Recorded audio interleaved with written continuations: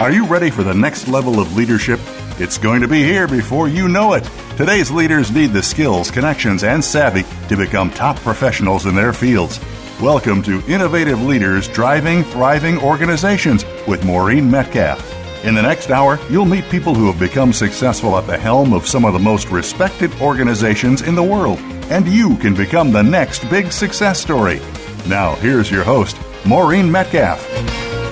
Hi, welcome to Innovative Leaders Driving Thriving Organizations. I'm your host, Maureen Metcalf. I'm the founder and CEO of Metcalf & Associates.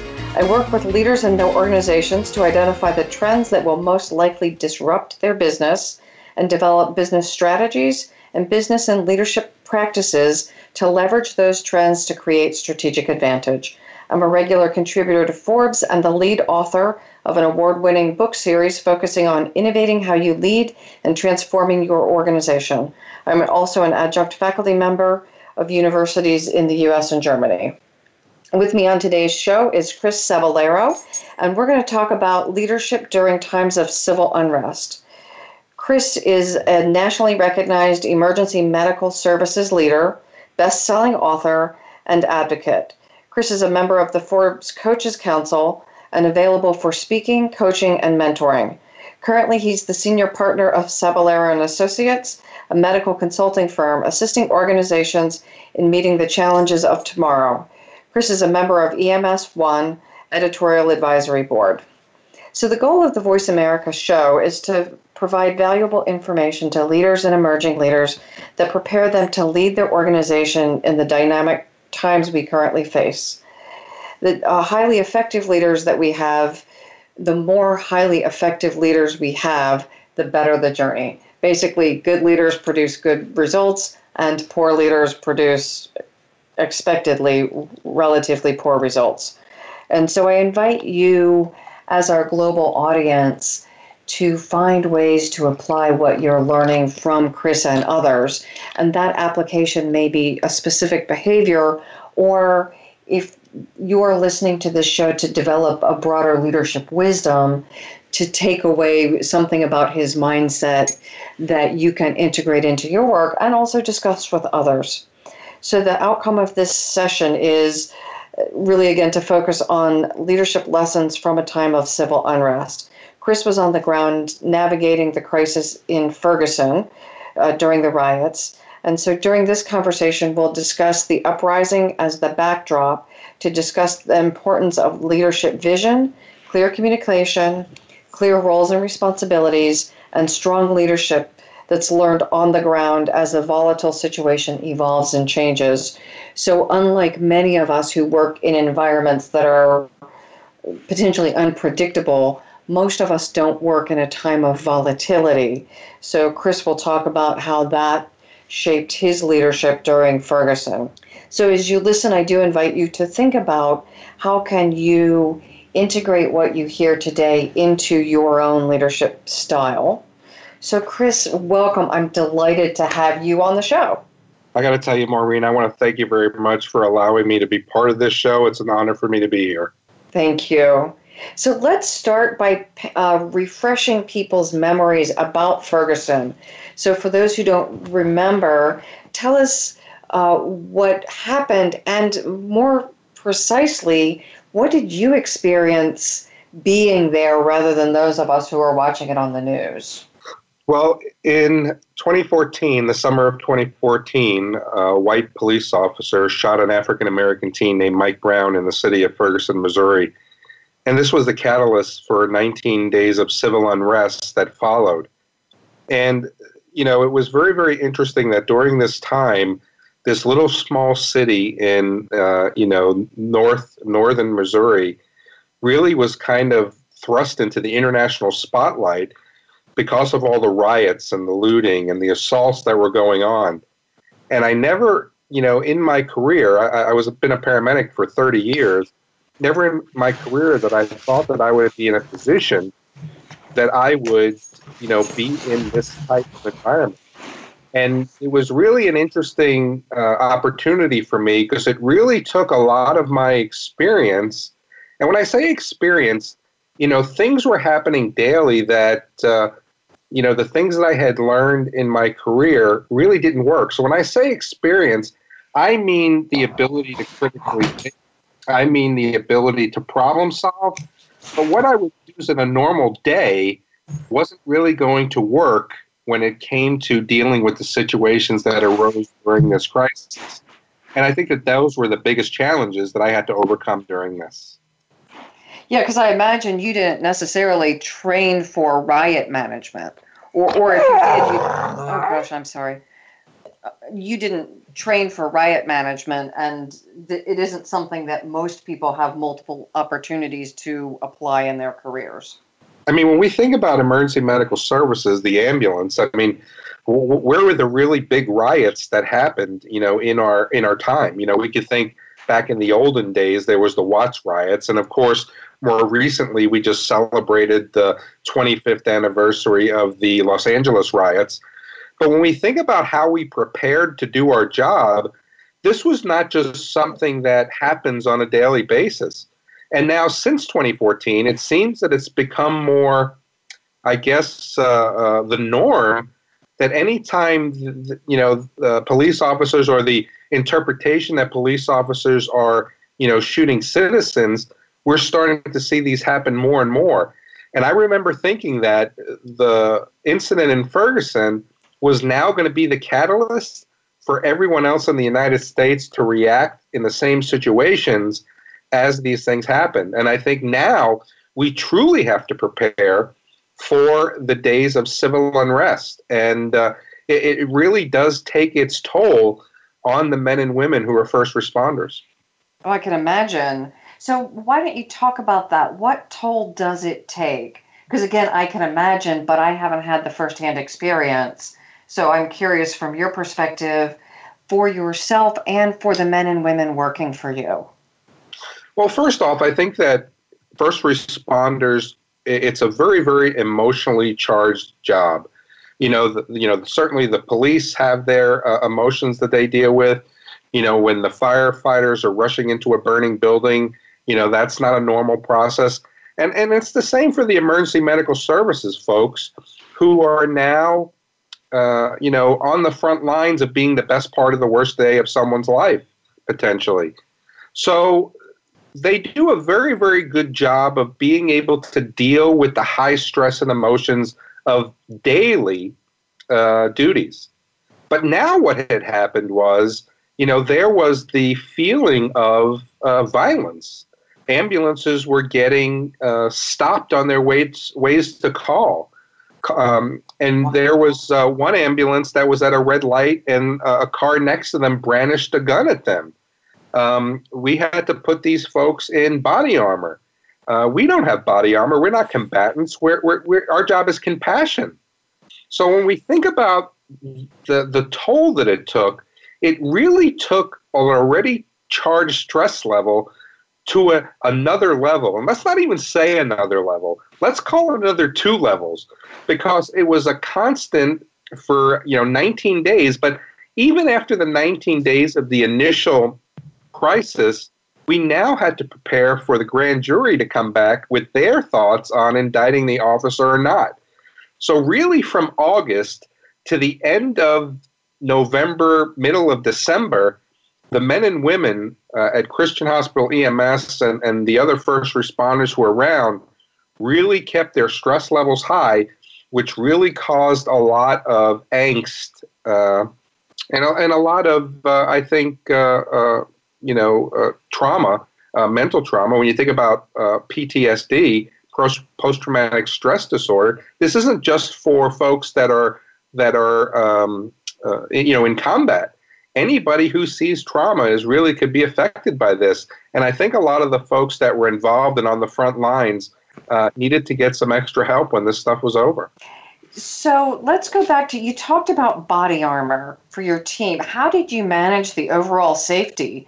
Because it sounds like they were at significantly higher risk. As you said, you're in the business of compassion. Someone has a heart attack, and you don't typically run into a house with body armor on. It was really interesting because when I first went up to take the position in North St. Louis County, I'm a street guy. I grew up in New York City, and you had to learn how to navigate the streets, And I came from Fort Worth, Texas, to take the position in St. Louis.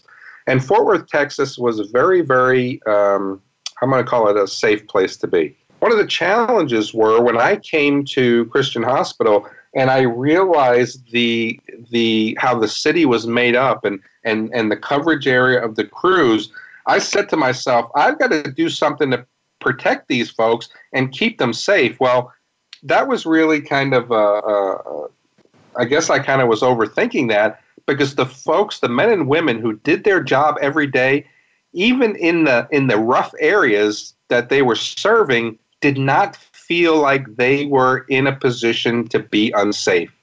There were gangs, there were shootings, there were stabbings, there were a lot of things that would raise an eyebrow to the normal person who would say, this isn't a safe city. But they were very comfortable with that and working in that environment. Now, one of the challenges were, as it now became, evident that they could be assaulted, it really kind of changed their focus. And there were a couple things that we did. We did get them body armor that allowed them to have the feeling that if they were shot at, they were going to be taken care of. But as an EMS leader, I had to be able to say, my responsibility is to make sure that these folks get home to their family at the end of their shift. And I would not allow them to go into certain calls if there was no police protection to go with them. So if we deemed an area a hot zone, if we knew that there was rioting or looting or the possibility for assault, if we couldn't get an armed escort by a police officer, I wasn't sending that ambulance into the call. There was one call where a woman was in labor, imminent labor, and she had to walk about a quarter mile through some woods to get to where the ambulance was. And I remember that paramedic calling me very, very upset at the end of that call. And, he was like, how are you going? How can you make this decision? And we're supposed to be here to take care of people. And I let him rant for a good few minutes to let him get it out of his system. And I said, do you know how I made this decision? Because tomorrow morning at 7 o'clock, you're going home to your wife and daughter. That's how I made this decision. So there were some things that we had to do to really make them understand that my responsibility was them as their responsibility was to the people they were serving.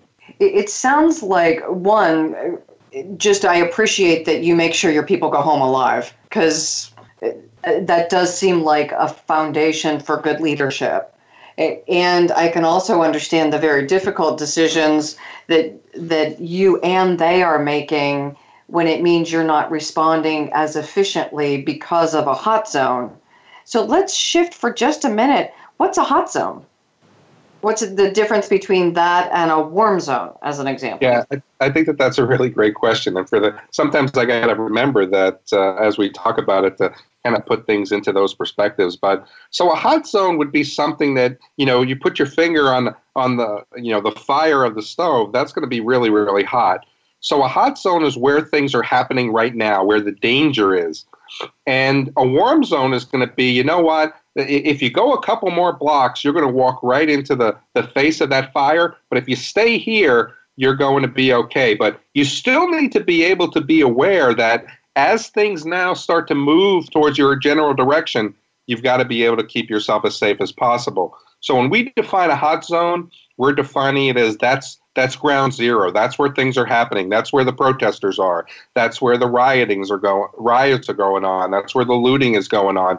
That's where, if I put my people in that area, they're going to be right in the middle of the rioting, the looting, and the assaults. And I got to tell you, for the first 3 or 4 days of this incident, we would move the ambulances to places that we thought were safe.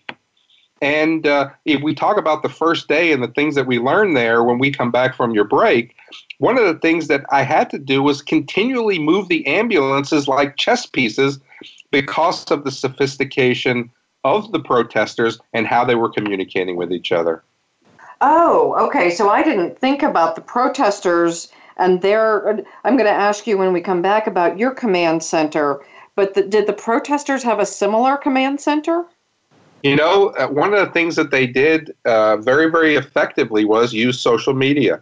And if there were a lot of police at a certain area, they would get on social media and they would disappear and say, hey, the cops are here. Let's go ahead and go up and meet a mile away from here. And then all of a sudden you would see the cops leaving and you didn't know what was going on. But they were communicating via social media and very, very organized. Interesting. Okay, so we're going to go to break. And when we come back, let's talk about how did you set up a command post and how did you communicate across the early responders? Because I'm assuming it was police and fire and other government officials as well.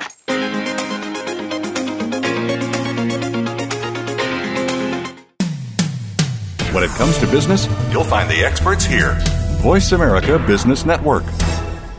Metcalf & Associates is a management consulting and leadership development firm dedicated to helping leaders, their management teams, and their organizations implement innovative leadership and business practices to help create market differentiation necessary to thrive in this rapidly changing environment. As the author of 8 award-winning leadership books, Maureen Metcalf and her associates are positioned to help you and your organization grow and thrive. Visit metcalf-associates.com. Maureen is ready to discuss your needs and tailor a solution to meet your needs through her expertise in keynote speaking, leadership coaching and training, transformational and organizational growth consulting. For your business, we can help with facilitated leadership retreats, organizational planning, culture alignment, individual and organizational assessments, online leadership development programs, and one-on-one or corporate-wide leadership development sessions. Move forward with Metcalf & Associates. Visit metcalf-associates.com. We hear it and read about it every day in the news. America is heading over a fiscal cliff. Home prices are still receding and unemployment growing. How can you preserve and increase your wealth in this kind of economy? Tune in to Turning Hard Times into Good Times with host Jay Taylor. Jay will explain the decline of our monetary system and the economy and will give you winning investment ideas and the tools to protect and increase your wealth. Turning Hard Times into Good Times with Jay Taylor can be heard Tuesdays at 3 p.m. Eastern Time, 12 noon Pacific Time on the Voice America Business Channel. Now you don't have to stay linked to your desktop or laptop. Take Voice America on the go and listen anywhere. Get our mobile app for iPhone, BlackBerry, or Android at the Apple iTunes App Store, BlackBerry App World, or Android Market. We're always talking business. Talk to an expert. Call now toll free 866-472-5790. That's 866-472-5790. Voice America Business Network.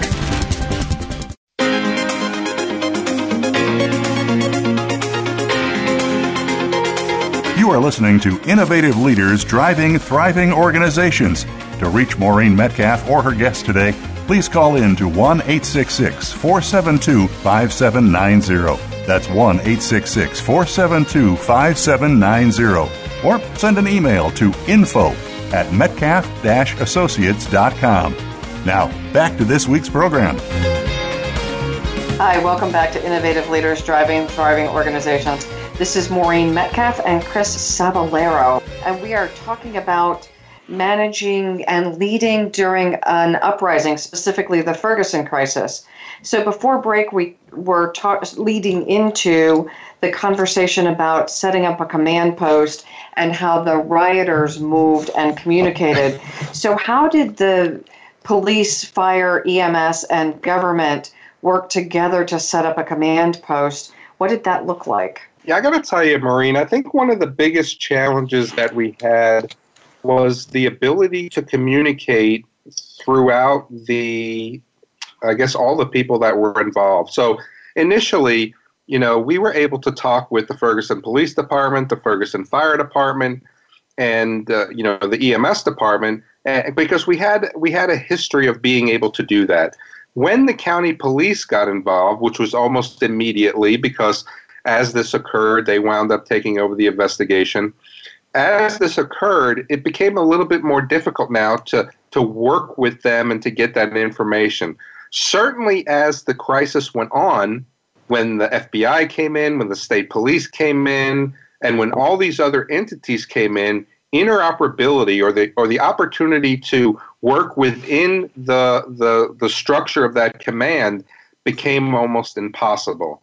If I have to make a critical, give some critical, information about this event, it was the fact that interoperability was a failure, that we were not able to communicate with each other. I remember from the very first, we were very, very trained after 9/11. So, the president at the time, President Bush, was very, very aware that we needed to have specific, and we went through months and years of training to all get on the same page. Now, one of the things I asked from the very, very first day was, who's in charge here? Who's in charge here? Who's in charge here? Where's the command post? Where's the command post? Because that's the structure of where you lead from. So my area of expertise would have been the medical branch. But you get all the chiefs in the same room so you can communicate together, so you don't have to make a phone call or you don't have to find the next person and give him that information. And this was a failure from the very beginning, that there was no setup of a command post that allowed for that information to flow. And we were really flying blind for quite a few days. So that surprises me. It seems like that's something you would have trained for. So what caused the failure? It just is. Was it a communication? You weren't using the same tools or the same channels, or was it a question of who's in charge and how do we function?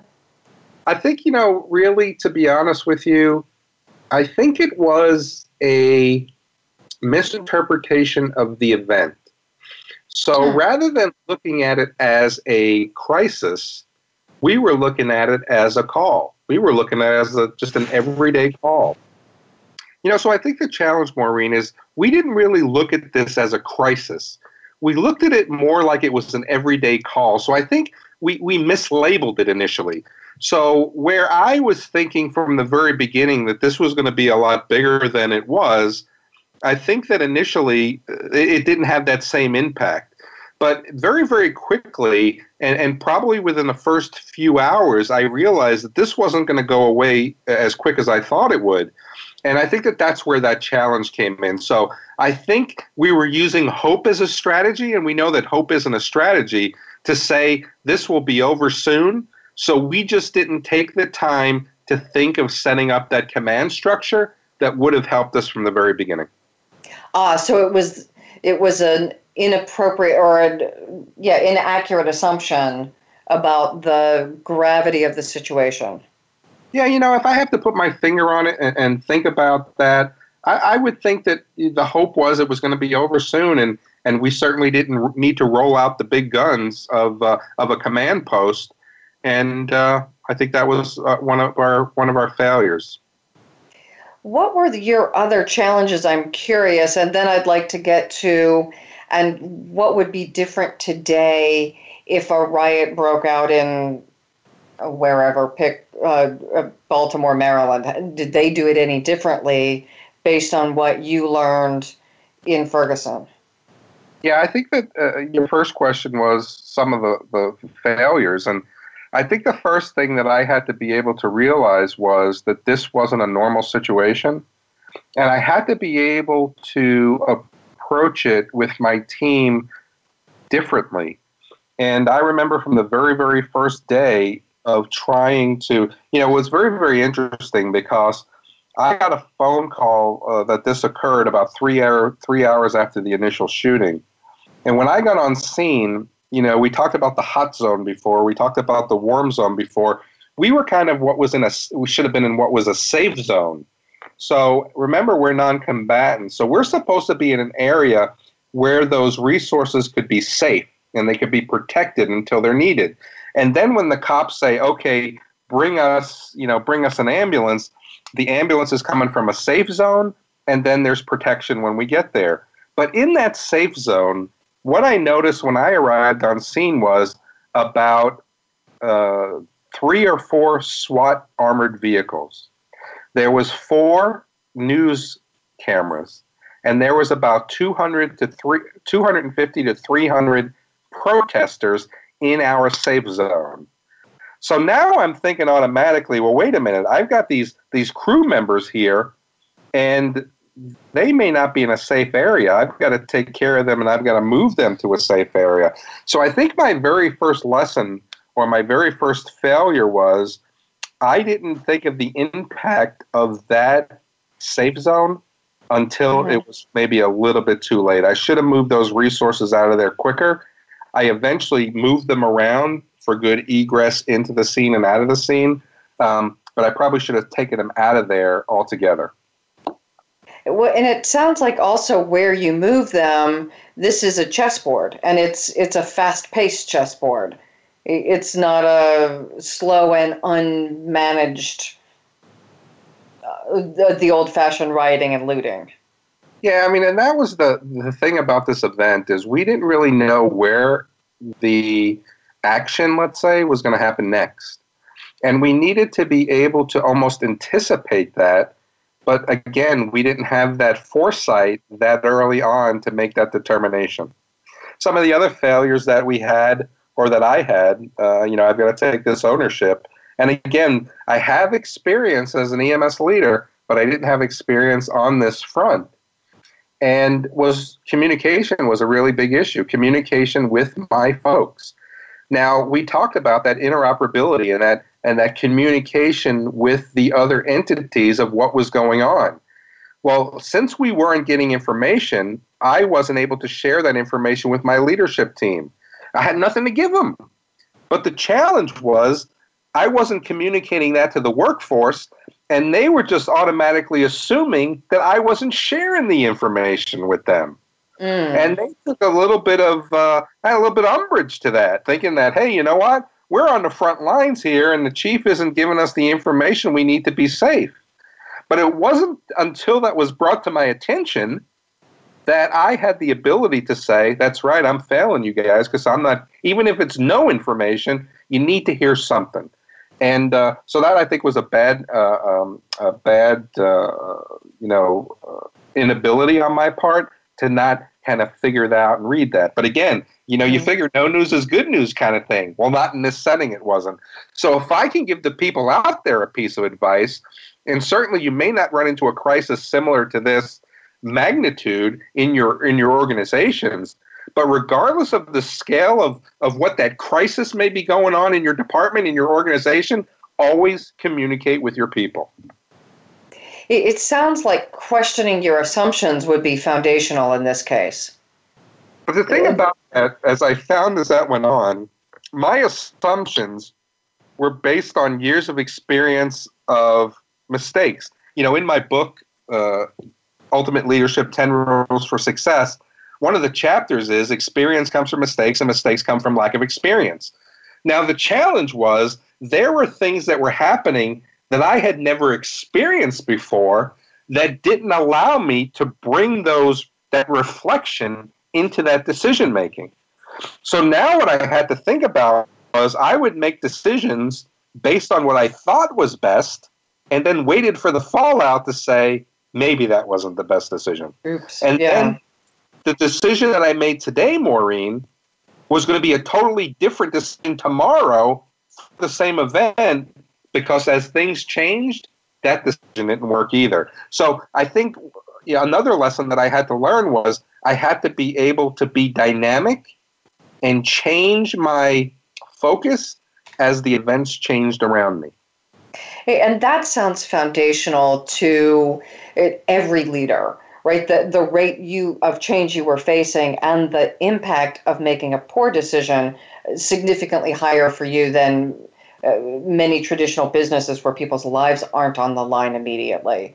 But the idea that you formulate a hypothesis, you take an action, and you have to learn immediately. So you've got to be open to learning, not having the answers, asking the right people, and owning your mistakes and adjusting immediately. Yeah, and I think that one of the things that was really important was to admit those mistakes, to the workforce as that happened, And, this event was very, very, eye-opening to everybody. The president of the hospital was a gentleman named Ron McMullen. and a great leader, and he was able to give great guidance. And it was about we talked about the communication issue. One of the things that we did to help with the communication issue was in the mornings of every shift change at 7 o'clock, 6 o'clock, whenever the crews came on, we invited them to the hospital because this was a hospital-based system, and we fed them a hot breakfast.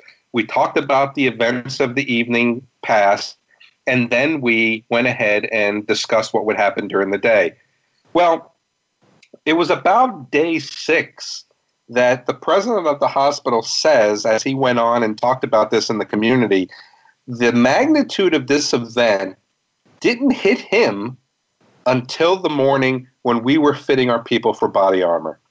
Mm-hmm. And so when we think about this as making decisions as things happened around us, we really had to think about it in the moment and not be able to strategize about it as we would an event within our organizations. So we think about, what do we do first? What do we do second? What do we do third? What if this happens? What if that happens? Because if we would have been able to use that level of planning, we would have had more failures than what we did. So it sounds like you were adjusting fairly quickly and did avoid a lot of crises. And especially it sounds like just the human touch and communication was really helpful. I think that you learn that very, very quickly, that you have to be able to give that information. Other things that we had to be able to do was I had to be able to manage the emotions.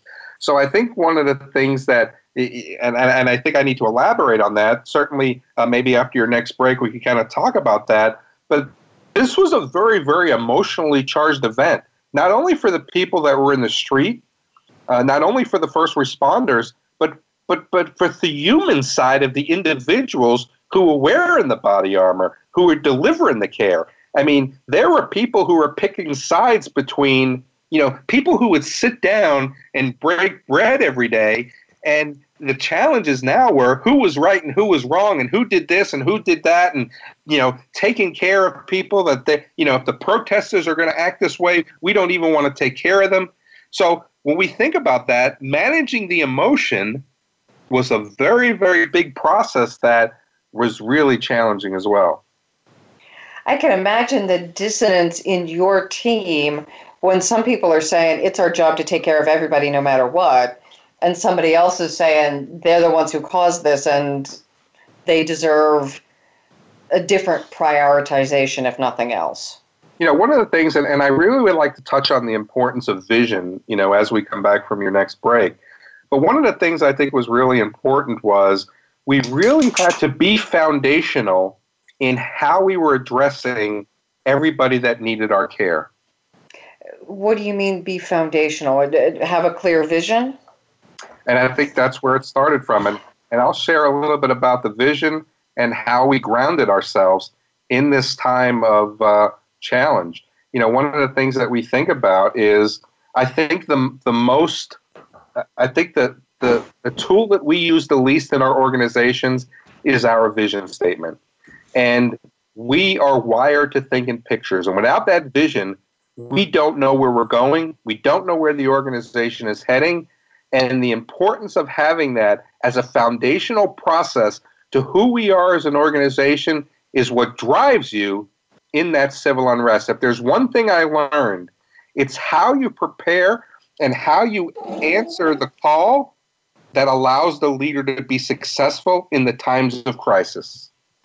So when we come back from break, let's talk about how you did prepare, because it sounds like that was part of your success, either initially or as you went forward. You learned to prepare very effectively to navigate this and keep your people safe.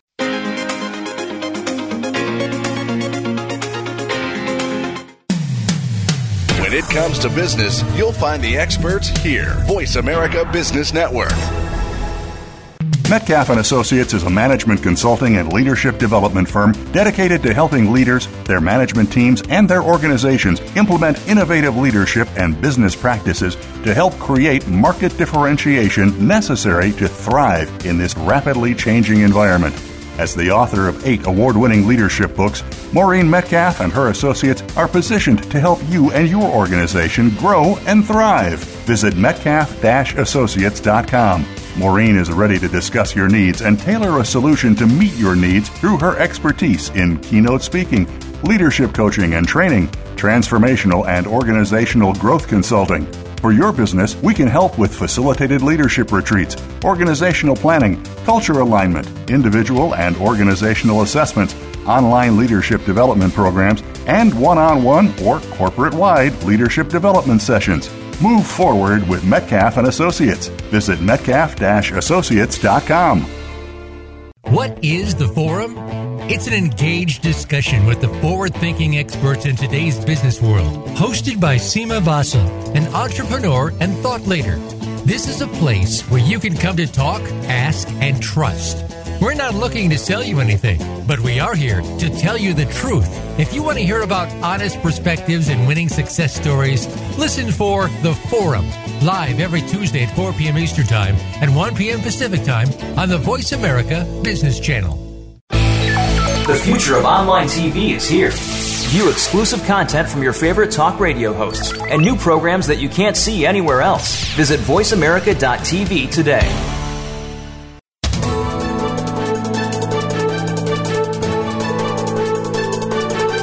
Whether the market's up or down, or if you're looking to improve your portfolio, our experts are ready to talk to you. Call now toll free 866-472-5790. That's 866-472-5790. Voice America Business Network.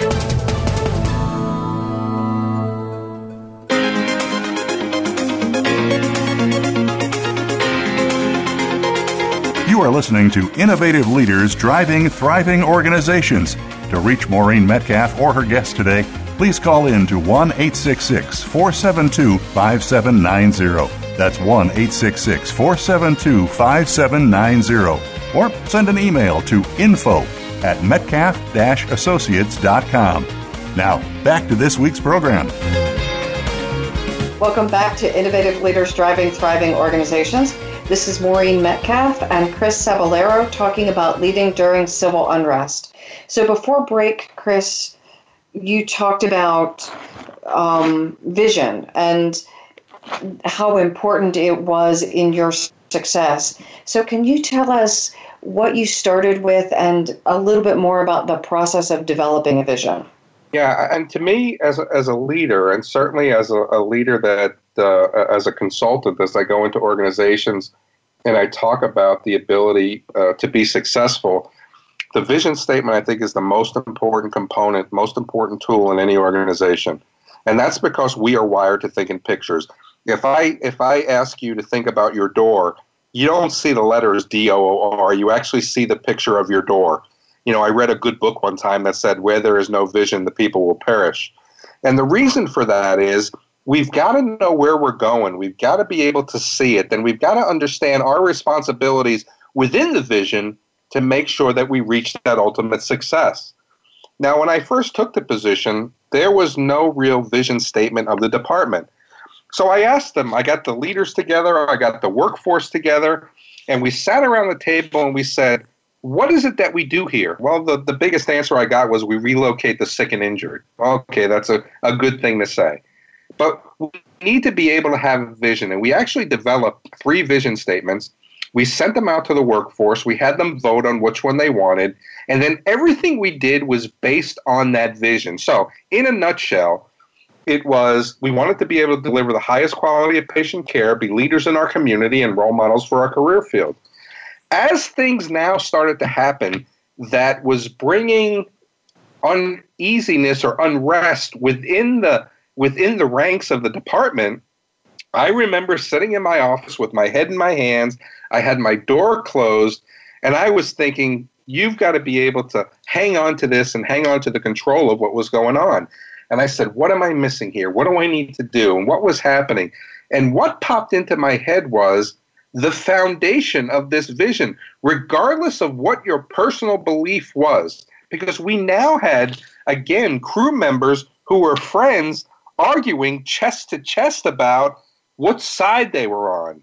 And again, being able to care. If the people want to, beat themselves up and shoot themselves, I'm not going to take care. I'm not going to risk my life for them. And it really came back down to the vision statement, Maureen, to say we wanted to be able to deliver the highest quality of patient care, be leaders in our community, be role models for our career field. And now we had to be able to live that vision. Everything we did up to that point was all about the vision. People would come in and say, Chief, I think we need to get this piece of equipment. Well, how did that make us deliver the highest quality of patient care? How did that make it leaders in our community? How did that make us role models for our career field? And I would ask them that question. You had to be able to make sure we stepped towards the vision every day. Well, this was no different. So we got back to the foundation of saying, I'm sorry about that. That's okay. We got back to the foundation of saying it's all about the vision of what we're trying to accomplish as a department. Now, I will tell you this as well, Maureen. This event was big within our career field, and we did a job that was great. The men and women who were in this department, I cannot say enough about what they did. And the next thing that I say had really nothing to do with this event, but in 2014, the men and women, the professionals at Christian Hospital EMS, we were awarded the #1 EMS service in the United States. And it wasn't because of this event. It was because of the things that we did to live that vision. And they deserved that recognition, and really they proved that they were the best. So do you believe that having a clear vision, and not only having it, because lots of people have a vision, but they don't live it. They don't use that as their decision criteria. Do you think that was foundational in not only how you navigated the crisis of the shooting and the aftermath, but also that preparation allowed you to function cohesively before and after? Yeah, I really think that it did. One of the things that when I do my, speaking engagements as a motivational speaker, and depending on the topic, one of the things I love to ask the leaders in the room is, how many of you have a vision statement for your organization? And very, very prideful, you see those hands go up. But the next question really kind of changes the pitch in the room when I say, who can come up here and recite it for me? Well, if the leaders of the organization don't know the vision of the organization, how do the people within the workforce know what the vision of the organization is? And we have to remember that the true measurement of a leader's success is not that you can work a budget, not that you can work a schedule, not that you could do resource management. It's the satisfaction, the engagement, and the productivity of the workforce. That's what's the measure of a great leader. So if the people don't understand the vision of the organization, where the organization is headed, and what their responsibilities are to making that vision come true, you're not going to be successful as a leader. So when we think of what we do, we've got to be able to make certain that the vision statement is something that is not only utilized, but it's got to be present. And if I can give your listeners one piece of advice, the advice that I would give them is, if you're one of the leaders that don't know what your vision statement is, throw it out. It's not very inspirational. It is. Invite your leaders to the table. Invite your workforce to the table, because those are the people who are going to do the work, and develop a new vision statement, and then build a campaign around it and make it the catalyst, or make it the strategy of everything you do, and allow your workforce to be part of the development of the vision and then making that vision a reality. You and I share that as a value. And I facilitate those sessions. If I can't talk about the vision of my organization, then I'm not using it as a North Star. And the idea that a shared, deeper purpose is foundational to inspiring people. If we don't have that, then we're not getting the level of productivity and engagement from our workforce that we need to. Yeah, and when we think about the days of the times of challenge, the times of crisis, the times of uncertainty within organizations, I mean, the people who are there on the front lines, really need to be guided the most during this time. And just like I did, I mean, I was having ambulances that were being stopped by protesters.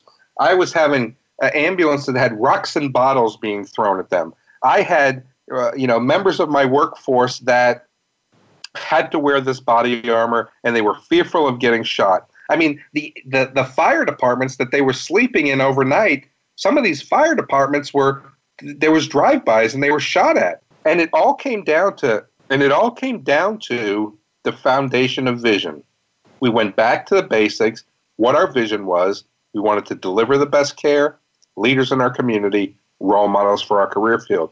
And in your organization, no matter the crisis, no matter the uncertainty, no matter the whatever's going on, always go back to your vision to say, we're going to get through it, because at the end of this, when we reach this big vision, this is who we're going to be as an organization.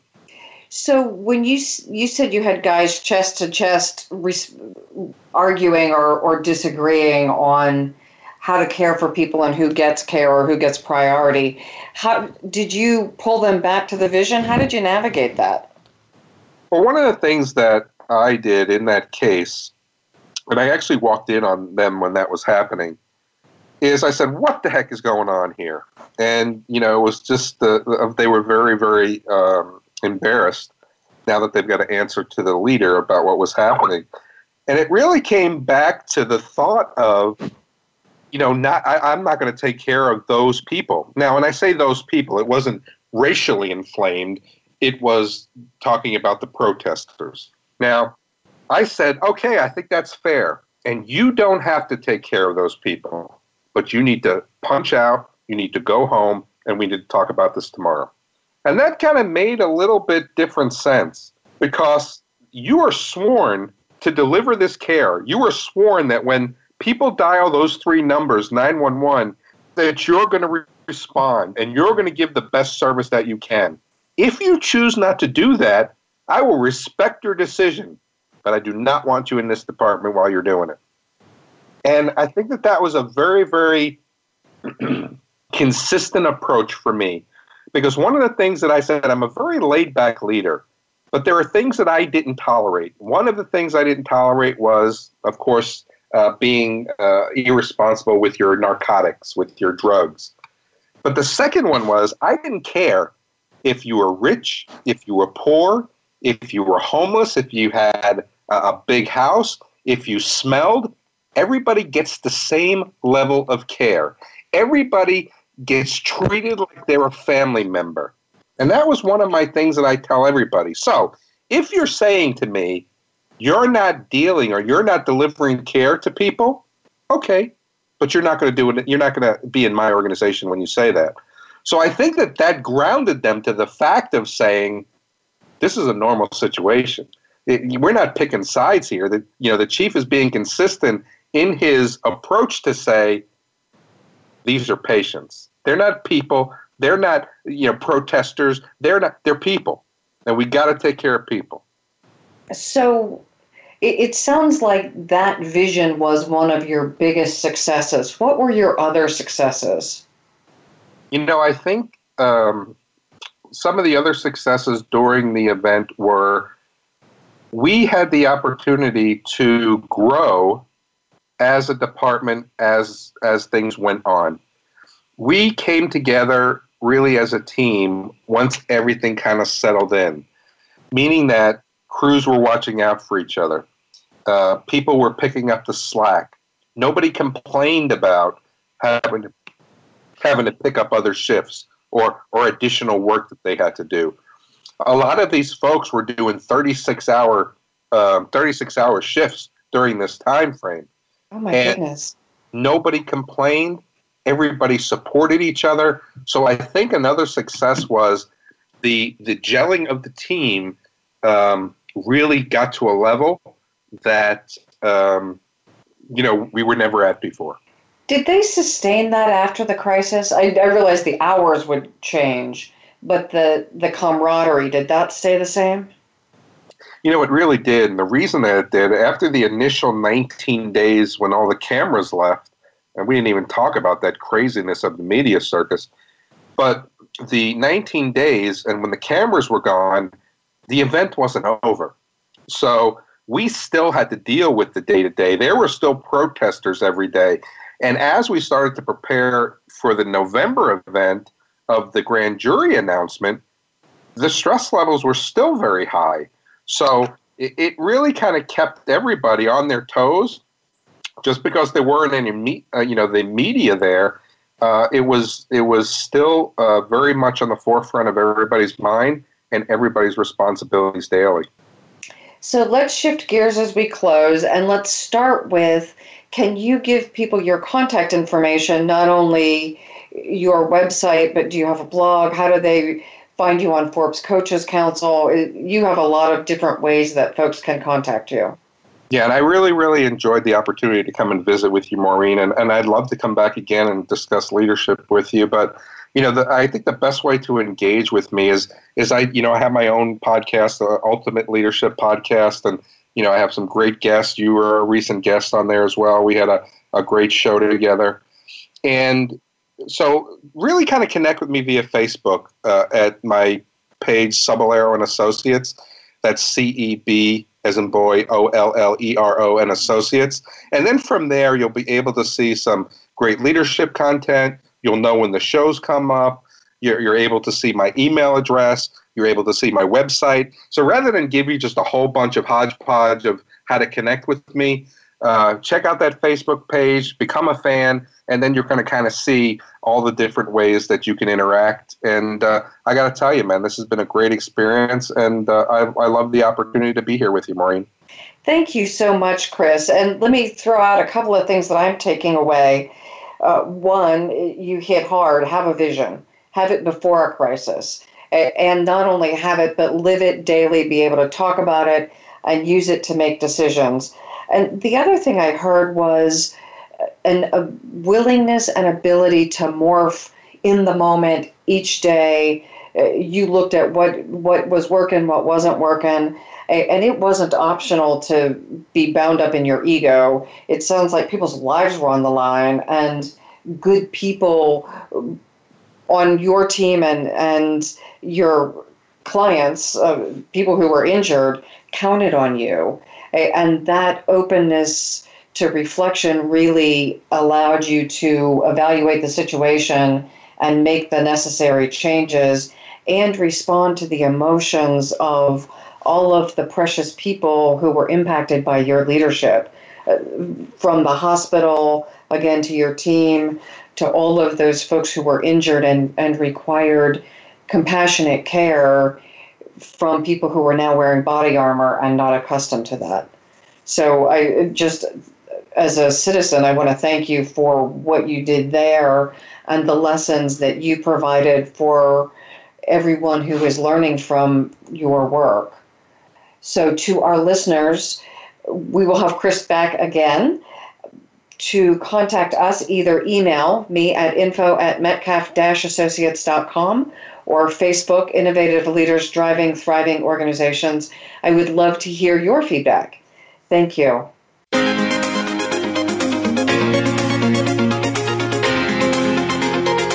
Thank you again for joining us this week. Please tune in for another edition of Innovative Leaders Driving Thriving Organizations with Maureen Metcalf next Tuesday at 11 a.m. Pacific Time, 2 p.m. Eastern Time on the Voice America Business Channel. We hope to see you here next week.